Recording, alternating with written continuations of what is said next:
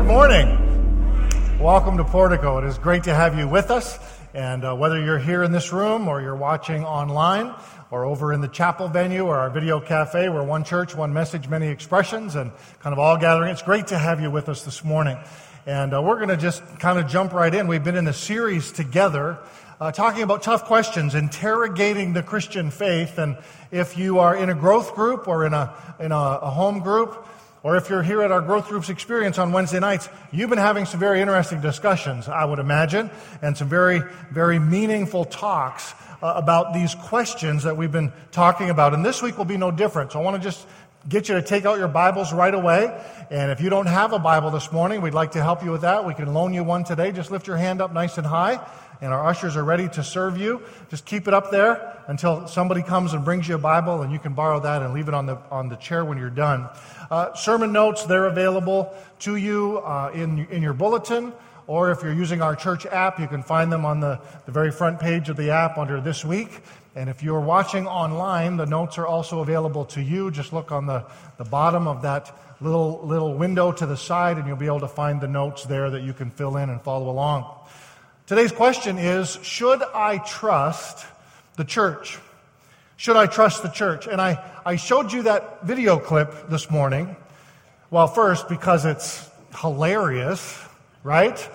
But also because it highlights for us a common attitude and underscores for us a common attitude that occurs sometimes outside the Church of Jesus Christ. And that is this attitude that Christians that we're exclusive, that we are cliquey, that you have to be an insider to understand the jargon somehow, to be a part of all of it. And people can be skeptical and suspicious about the church and those exclusive sounding events like, the born again boat ride. And that kind of stuff, it only fuels this kind of skepticism and distrust. I especially, I thought about Sheldon saying, I'm really glad to find your group is so far advanced now that you're not afraid of sort of sailing off the edge. It's that kind of attitude of a skeptic that we sort of see illustrated there. But there's something even bigger than that causes a skeptic to distrust the church. And that is the accusation or this statement that most of us have heard leveled at us at one point or another. If we have talked to anyone outside of faith about church or Jesus or what we believe, and that is this statement. They say, I could never be involved in church. The church is full of... you've heard this before. The church is full of hypocrites. It's full of hypocrites. And so... This is the problem. It's a very big problem because God has a very special purpose for His church, and it's that we want to sort of use to jump into this discussion this morning. It's found in Ephesians chapter 3, verses 10 and 11. If you've got your Bibles open, we're going to start there today. And Ephesians is in the New Testament, kind of towards the end of the book a little bit if you're looking today. And here's what this text says in Ephesians 3, 10 and 11. It says that His intent, or God's intent, His purpose for the church was that now, through the church, the manifold wisdom of God should be made known to the rulers and authorities in the heavenly realms according to His eternal purpose that He accomplished in Christ Jesus our Lord. God's eternal purpose for the church is that through it, the manifold wisdom of God, or the many-layered, or the intricate, or the many-splendored wisdom of God would be made known. And so the problem is, if that's going to happen with any kind of success, if God is going to make Himself known to our world through His church, then we need to grapple with this idea, this allegation of hypocrisy, and figure out how to either own it with some explanation or to somehow disprove it. Now, if you think about that for, maybe 2 seconds, you've already come to the conclusion, like me, that disproving that there are hypocrites in the church, well, that's going to be a tough hill to climb. Am I right? Yeah, we know there's hypocrites in the church. There are some doozies, as a matter of fact. So we've got to talk today about how do we own that fact, and then look at some of the potential causes of hypocrisy in the church so that we can help people to understand why it happens, but also understand that not everyone in the church is a hypocrite. Right? Here's the thing. The church, by its very design, is set up to be hypocritical. You know why? Because it's full of sinners. Because we're all here, right? I looked and looked. I searched for years for a perfect church, and when I finally found it, well, it wasn't perfect anymore because I was there. Right? So it's full of sinners. Sinners who are saved by God's grace, yes, and sinners who are doing their best to follow Jesus, but also sinners who are growing in their faith and making mistakes and sometimes getting off track. Sometimes the church has people in it who lose sight of God's grace and what being a part of His family is really about, and who become so religious, you know, the rule keepers that we talked about a couple of weeks back, rather than having a relationship with God, they're focused on religion, and so they become more harm than good in the church. And we want to talk a little bit about that as well. Because many people, many skeptics who are outside, you know, looking in, they generalize their accusations of hypocrisy based on a singular experience, one experience that they had. They say, well, you know, I know a Christian and he hits his wife. Or I know a Christian and he's an alcoholic. Or I know a Christian and she's having an affair with our neighbor. What about that? And you've all heard these kinds of generalizations. And the truth is, the hypocrisy argument, it's an argument. We're not going to win. There are hypocrites in the church.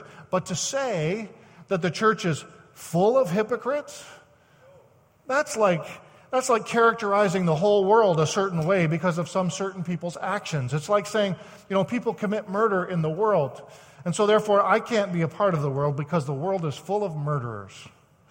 And so we need to determine, you know, what are the potential causes of hypocrisy in the church? And we need to decide this for two reasons. First, so that those of us who are inside, who are believers, followers of Christ, so that we can guard against hypocrisy in our own lives, or maybe change our ways if necessary. And second, so that those who are outside, the skeptical, you know, the ones who are still asking questions, they can realize that there are some potential reasons that hypocrisy can happen, and that it is the exception, not the rule, not the norm. And so we're going to look at these three potential causes of hypocrisy together. Take out your notes. Follow along with me this morning. The first one is this: arrogant and judgmental attitudes. Arrogant and judgmental attitudes. We know we can find arrogant and judgmental people all over the world, in all walks of life. But let's face it, these kind of people, I don't know, for some reason, they also show up in church more often than we would like to admit. And Jesus, you know, He gave some instructions about this. In Matthew chapter 7, 3-5, He said, why do you look at the speck of sawdust in your brother's eye and pay no attention to the plank in your own eye?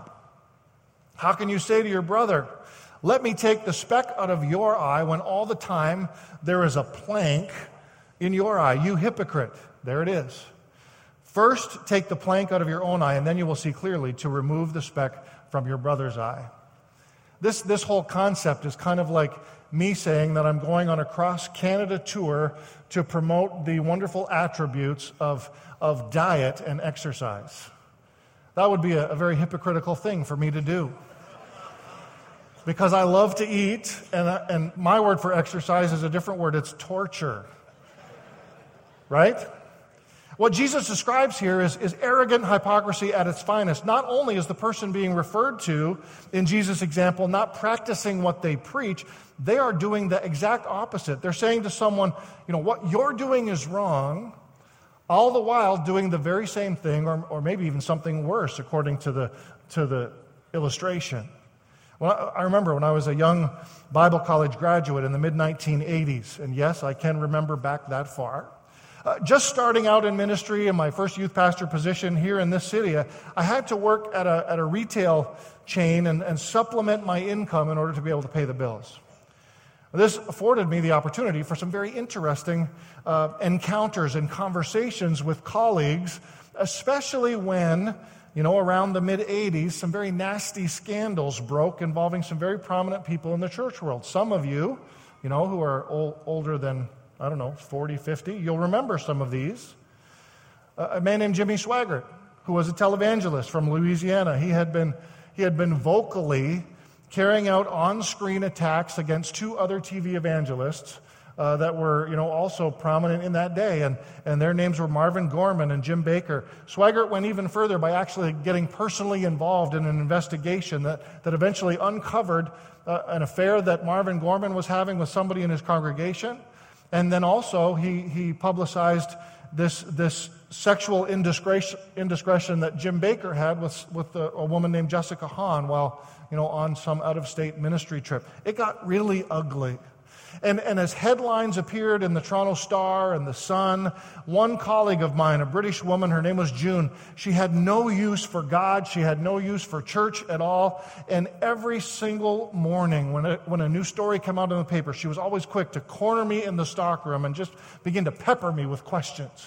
How can you promote a religion that has people like that in it? I don't know if you've ever heard this kind of stuff. All Christians are the same.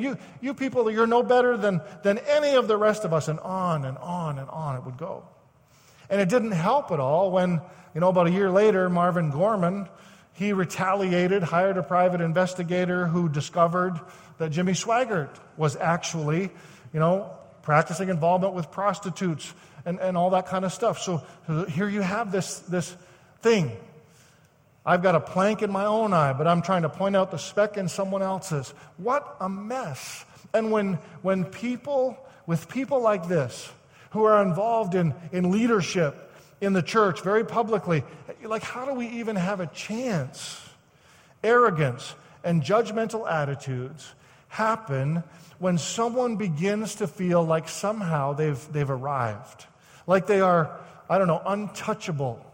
That's what happened, I think, in these circumstances. One person judging and accusing others while there was stuff going on in his own life that was just as terrible. And folks, when people in the church act this way, we all pay the price. We all get painted with the very same brush. We cringe. I don't know about you, but every time, another story comes out of some public, prominent Christian leader, I cringe every time because I think, oh man, now we're going to have some more conversations. We're going to have some more conversations, and we're not excited about the opportunity to engage in that way always. And it can be so easy for us to judge, but also for others to judge as well. And Jesus, Luke recounts a story from Jesus' life in chapter 7 and verse 36. It says when one of the Pharisees came, you've maybe heard this story, invited Jesus to have dinner with him. Jesus went to the Pharisee's house, he reclined at the table, and a woman in that town who lived a sinful life, it says, learned that Jesus was eating at the Pharisee's house. And so she came there with an alabaster jar of perfume, and as she stood behind him at his feet weeping, the scripture says she began to wet his feet with her tears, and then she wiped them with her hair and kissed them and poured perfume on them. And when the Pharisee who had invited him saw this, when this religious person saw this, he said to himself, if this man were a prophet, he would know who was touching him and what kind of woman she is, that she is a sinner. This Pharisee was so quick to judge. And I got thinking about this. I wonder, how did he know that she was a sinner? By reputation, we presume. But then why did he only say to himself and not out loud what he said about if Jesus knew who was, touching him? He wouldn't allow it because she's a sinner. Well, I don't want to go too far down that trail. Maybe he didn't want anyone else there to know that he knew of this woman's reputation or how he knew of this woman's reputation. But the point is, he had no idea, he had no clue what was actually in her heart, yet arrogantly jumped to a judgmental conclusion anyway. And Jesus' words in Luke 6 remind us how important it is that we are not people who judge. He says, don't you judge. Do not judge, and you will not be judged. Do not condemn, and you will not be condemned. Forgive, and you will be forgiven. And we know that the inverse or the opposite of this is also true, right? What is Jesus implying? If we judge, well, then we're going to be judged. We turn the searchlight on ourselves whenever we judge. And so as believers, we need to guard against and avoid at all costs these kinds of attitudes. The writer of Proverbs reminds us that pride goes before destruction and a haughty or a judgmental spirit before a fall. And too many have found this out to be true. Just ask Jimmy Swaggart. And when we field the question from outside, we need to help them understand that a group of these kind of people in the church is not representative of the whole or representative of the attitudes that Jesus came to promote. As a matter of fact, they misrepresent the case of Christ, the cause of Christ, whose mission was fueled by love for everyone. God so loved the world that he gave his only Son. So hypocrisy is caused by arrogant and judgmental attitudes. It can also sometimes, inadvertently even, be caused by a misunderstanding and a misapplication of Scripture. This kind of thing was something that even the early church leaders were susceptible to. In Galatians 2, we find Paul, arguably the greatest Christian missionary who ever lived, and he's relaying a story about a time when he had to confront Peter, the rock on which Jesus Christ said he was going to build his church. Paul had to confront him about an issue that divided them, and we find the story in Galatians 2, verse 11. I'm reading from the New Living Translation. It says, "But when Peter came to Antioch," Paul speaking here, "I had to oppose him to his face. For what he did was very wrong. When he first arrived, he ate with the Gentile Christians who were not circumcised. But afterward, when some friends of James came, Peter wouldn't eat with the Gentiles anymore. He was afraid of criticism from these people who insisted on the necessity of circumcision. As a result, other Jewish Christians followed Peter's hypocrisy, and even Barnabas was led astray by their hypocrisy." So here's kind of the story. It seems that Peter, who already knew that God had accepted the Gentiles because of the vision that he had on the rooftop in Joppa. And if you don't know that story, go back in the book of Acts and check it out. That Peter, who knew that the Gentiles were, in, so to speak, suddenly stopped hanging out with the Gentiles. He stopped eating with them because of a group of Christians, Jewish Christians, who showed up and thought that every Christian needed to be circumcised like they were. Peter knew what was right, we would think, but he was influenced by these friends of James who insisted on misapplying the Old Testament principle of circumcision in the New Testament church.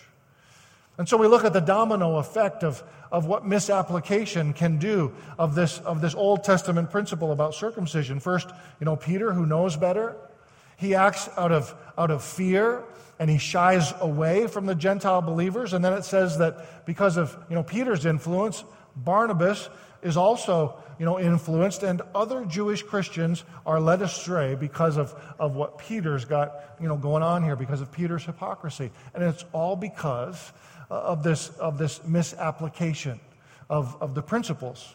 And so we're always in danger.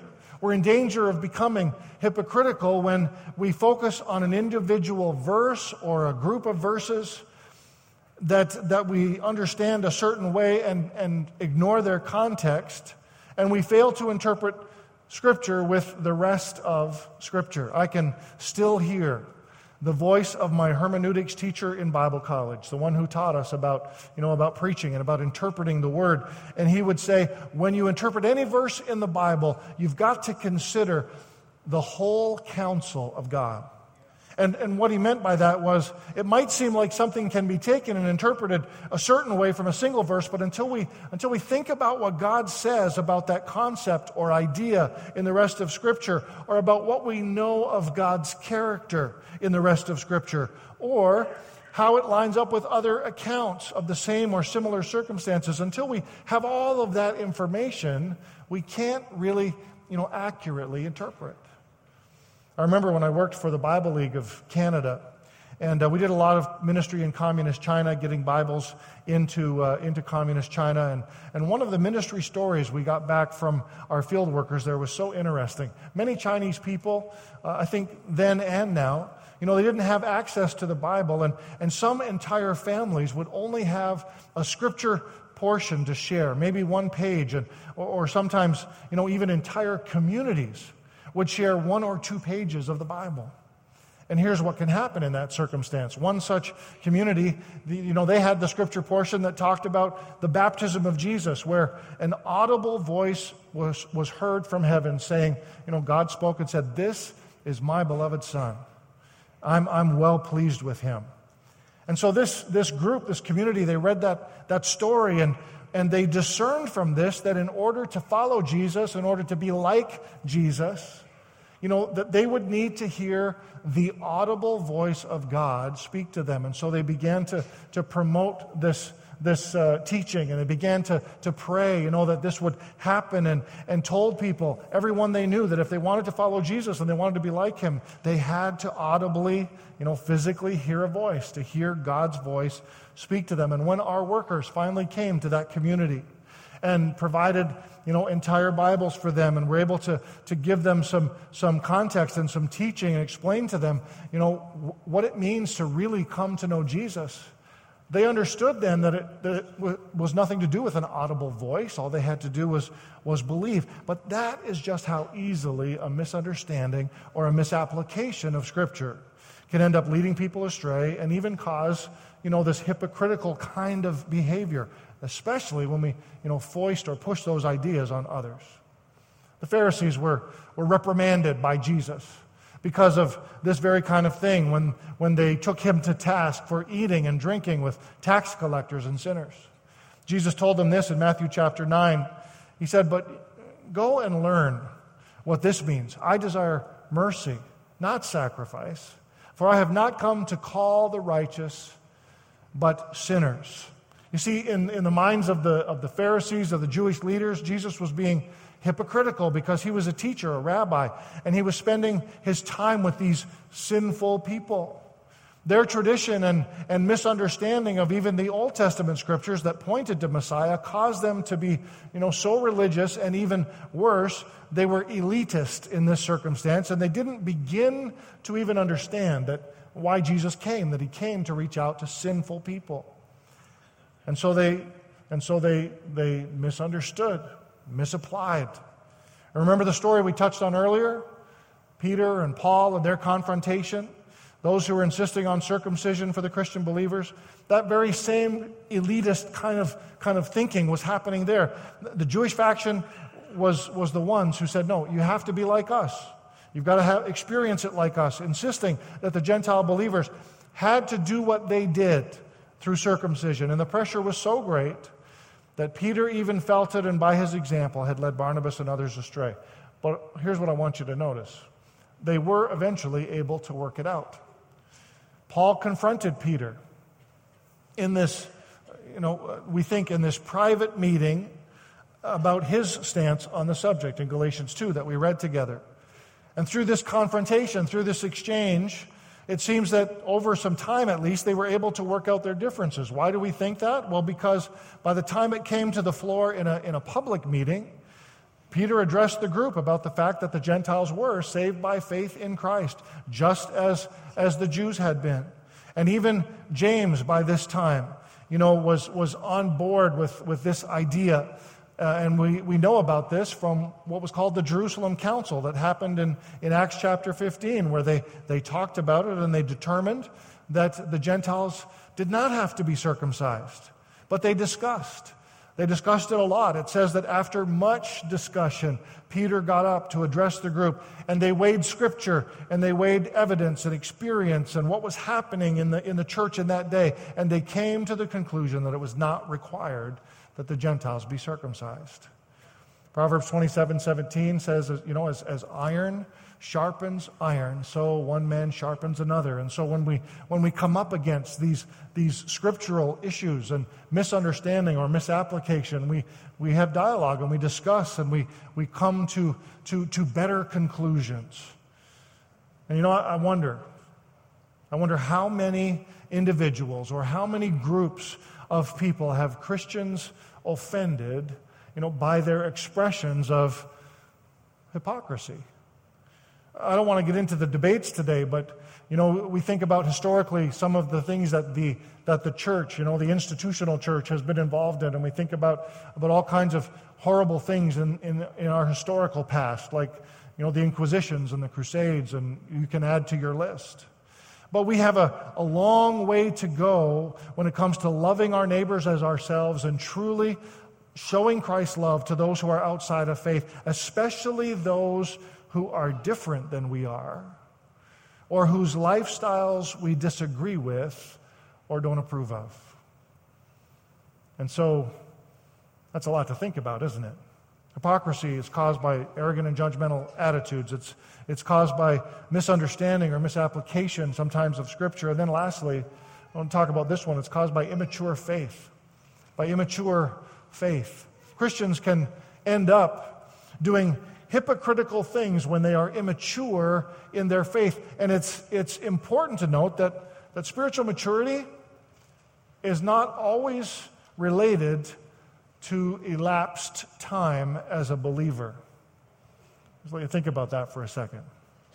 Just because someone has been in the church for a long time doesn't mean they are necessarily spiritually mature. Spiritual maturity happens as people grow in their faith, in their personal walk with God, understanding God's Word, but also applying it to their lives, having God's Word, change and transform who they are, and a deepening relationship with Jesus, cultivating that through worship and prayer and the influence of the teaching of God's Word. And so we understand that spiritual maturity is, we haven't always grasped it the way we need to. Paul dealt with some messy stuff at the church in Corinth as a result of spiritual immaturity. It's found in 1 Corinthians 5, and I'm reading from the paraphrase, from the Message paraphrase. But he says, I also received a report of scandalous sex within your church family, a kind that wouldn't be tolerated even outside the church. One of your men is sleeping with his stepmother, and you're so far above it all that it doesn't even seem to faze you. Shouldn't this break your hearts? Shouldn't it bring you to your knees in tears? Shouldn't this person and his conduct be confronted and dealt with? What? Paul is like writing to the church, and he's going, even people who aren't in the church know that this is messed up. How could you possibly think that this is okay? Clearly there was a high level of spiritual immaturity in the Corinthian church. And it sounds like, it goes all the way to the leadership. And it's this kind of behavior in the church that brings Christianity under fire from the outside, isn't it? When people hear about or observe some of these kinds of things in the lives of those who call themselves Christians, it becomes easy for them to level this accusation of hypocrite. I can't tell you, most of the stories that I have encountered in nearly 30 years now of ministry where good people who were followers of Jesus and part of the church did some very unchristian things because of their spiritual immaturity. And I wouldn't say they didn't know any better necessarily, but they were just not strong enough, some of them, in their faith to deal successfully with temptation and to make better choices. And so, they messed up and they slipped and they fell into sin. And thankfully, many of them got up and repented and made some new goals and began to follow Jesus better, and all of those kind of things began to grow in their walk. But then there are some others that have been around the church a long time, but they had never embraced, fully the Christian lifestyle, the Christ-like lifestyle, because they thought that coming to church once a week was, all there was to it, and that the rest of the time Jesus really didn't have that much influence in their lives. And their experience as believers in Jesus had been a very shallow one. And so we've got these two, groups of spiritually immature people.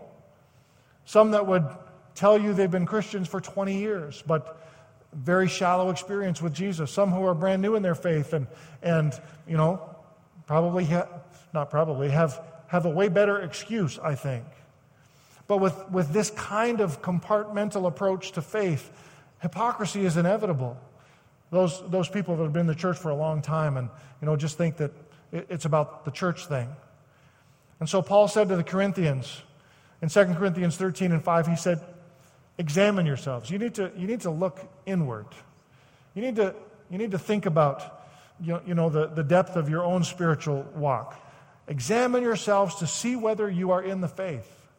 Test yourselves. Test yourselves. Well, the test is knowing this, that there is more to being in the faith than belonging to a church or saying a prayer. Following Jesus is about, receiving and experiencing His grace at no cost and with no strings attached. That is true. But that is also the beginning of a journey. It's just the beginning. We then embark on a following journey where we make a commitment to accountable relationships with other Christians and to reading and studying the Word of God and applying it to our lives while striving to be more and more like Jesus. We want to be like Jesus. And it's this process of growing, of being formed more into His likeness, into what Jesus is like. And we talk a lot about growing together in Christ's likeness around here, and that's what we're getting at here.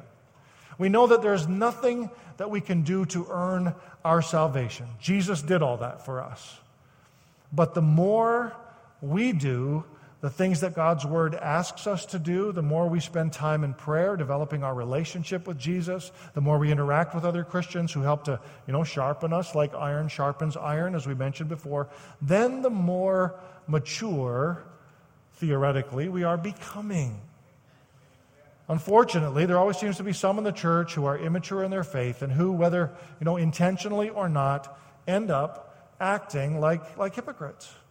When someone is new to faith in the church, we sort of expect that some of that's inevitable. But as Christians who have been in the faith, who have been around for a while, and who don't want to be hypocritical, we need to submit ourselves to a practice and a routine of spiritual formation and growth, not because we're saved by works, but because we grow and we mature in our faith when we do these things. We need to be intentional about our spiritual growth.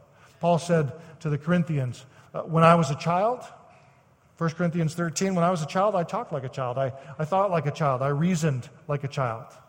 But when I became a man, I put the ways of childhood behind me. And so we know there's a time for understanding in this regard. Spiritual immaturity, it has its time and place. When people are new to faith and they're just figuring it out and they don't quite get it all yet. But we can't live there. Eventually, we need to grow up, right? And when we do that, we sort of help our case when it comes to this challenge of hypocrites. So there's the arrogant and judgmental attitudes, misunderstanding and misapplication of Scripture, immature faith, all potential causes of hypocrisy in the Church of Jesus. And we've seen it. You've seen it. There's no way around the fact that there are some hypocrites in the church. Some of them act innocently, out of immaturity. Many of them either do know better or at least should know better. And so we kind of have to just kind of own that one, right? Well, why? Why do we share all of this today? Well, we're not going to ask you to raise your hand if you think you're a hypocrite, if that's what you're worried about, okay? I'm not going to ask you to do that. But I think we do need to do something with all of this information. There is a large population of our world out there who will potentially miss out on the amazing grace and the amazing goodness of God in their lives unless we help them to address this issue of hypocrisy in the church. And so, to just kind of wrap this up today, I want everyone, whether you're a believer here in the room today or over in the video cafe or in our chapel, watching online, if you're a believer today, I want you to think about, how do I respond? How do I respond to what we've heard about this morning? And if you're someone who is still skeptical and still has questions, I want you to consider the same thing. How do I respond to this information? Is there a way for me to move forward here on my journey in this? And so, two groups of people. You're a Christian in the room, you're a Christian watching, or in one of our other rooms here. I beg you, I beg you, when it comes to this challenge of hypocrisy in the church, stop being defensive And stop saying stupid things like you've heard someone else say before, like don't worry about too many hypocrites in the church. There's always room for one more. Right? Well, that's not helpful. It's not an answer. It just doesn't work. It's actually, condescending. And so we don't want to do that. Instead of being defensive about it, why not just own it? Just own it. Just embrace honesty and humility, acknowledge that it happens, but then talk about the fact that it's not the norm, and it never should be how the church as a whole is measured. And use the information that we talked about today to help people understand how that it can happen, even though it shouldn't. And let me tell you this, if you're having this conversation about hypocrisy with someone outside the faith, take it up a notch, because they are looking at you and your life as the example of what Christianity is all about. And so you need to live, the most unhypocritical life in front of them that they've ever seen. The best way to convince a skeptic that the church isn't full of hypocrites is to show them somebody who's not, to be a real and genuine, authentic and growing believer who makes mistakes and who owns those mistakes, and do all of that in front of them and love them like Jesus loves them. And I'll tell you something, if you do that, they'll eventually come around. They'll eventually come around. If you're of another group, if you're still someone who's asking some questions, you're a skeptic, you're a seeker in the room, you're trying to figure all this out, can I just ask that you be patient with us? And that you try to understand that, like anyone involved in any kind of pursuit, that we are all on a journey and at different points in our journey. You see, knowing this, that we haven't all arrived, will hopefully help you to understand that we're not all the same, and that the actions of a few don't dictate or determine the experience of the many. That there is a greater, body of people out there, the church of Jesus Christ, who are not like, all of those negative examples that you think about. If I could illustrate it this way, if you were choosing a family, would you miss out on a great, family experience comprised of wonderful parents and amazing brothers and sisters and cousins and grandparents and other relatives? Would you miss out on all of that because of one weird or slightly confused or offensive family member? The creepy uncle that nobody gets and is always making inappropriate comments. See, most of us can maybe relate to that kind of illustration. What we want you to know today is this, that the church, that is the people, the group of people who follow Jesus, this great family here, it's an amazing family. We're not all perfect. And we may even have a few creepy uncles out on the fringes. I don't know. But don't, my grandmother used to say this, don't throw the baby out with the bathwater, right? Please don't do that with the church. Give God's family a chance. Because God's intent for His church is that through us, through it, His manifold, His many splendored wisdom would be made known in the world. Let's pray. Father, thank you today for your goodness, for your faithfulness. Thank you for your word this morning. And God, we pray that we will be able to take and reflect and Lord, use this word to be able to ponder and think about, God, how we will respond. And I pray in the closing moments of this service, of this talk, that God, you will help us to just reflect. Lord, for Christians in the room who, God, maybe are looking for some help, something to hang on to when people challenge them with this question about trusting the church and about hypocrites and hypocrisy. That, God, you'll have given them some information today that can be helpful to them. Maybe, God, there are Christians in the room who are just reflecting in this moment and realizing, yeah, you know what, God, I need to make some changes. I need to live more intentionally. I need to be formed in my spiritual walk more intentionally. And God, help me to do that. Help me to get into your word. Help me to find a group where I can be involved with other Christians, and help me to grow because I need that. And so, Lord, as we just reflect for a moment, I pray that you'll help You'll help Christians, believers everywhere, here, Lord, online, in our chapel, wherever they are this morning, to just think about those things. And then, God, I pray for maybe some who are here or who are watching, God, who are still asking their questions. They're still skeptical. They're still standing back and waiting. And I pray, God, that you will, God, just by your Holy Spirit, even speak to their hearts this morning.